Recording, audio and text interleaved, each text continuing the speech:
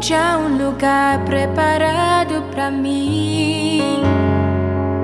Como filho perdido, andei num mundo de pecado, mas seu amor me chamou a regressar a Ele, pois Ele está chamando-me a uma nova consagração, chamando-me a uma profunda dedicação,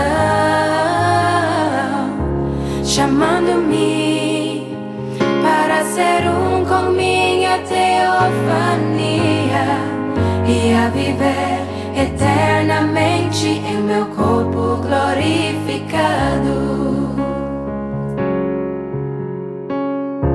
Eu vejo coisas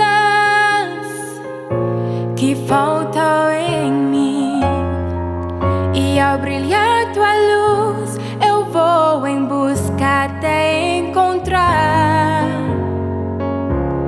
Cada virtude deve estar em mim, Senhor, pois sou chamado à completa estatura de um homem perfeito, pois Ele está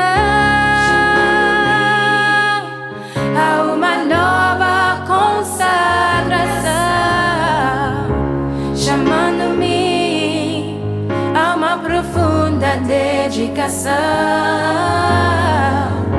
chamando-me para ser com minha teofania e a viver eternamente em meu corpo glorificado.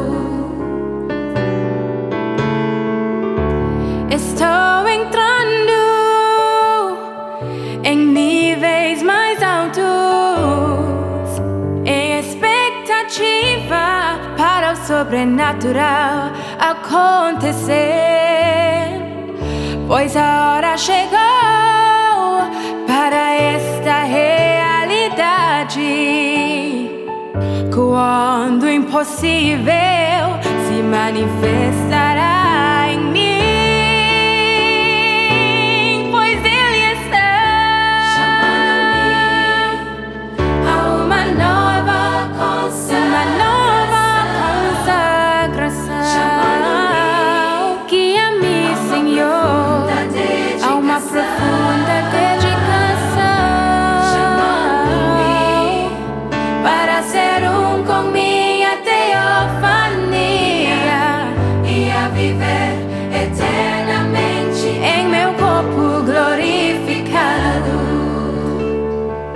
Eu posso ouvir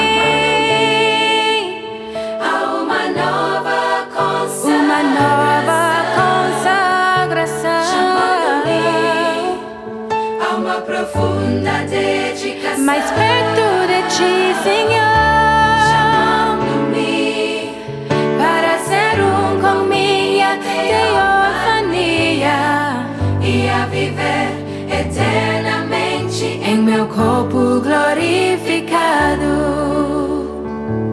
Oh, Senhor, e a viver eternamente em meu corpo glorificado.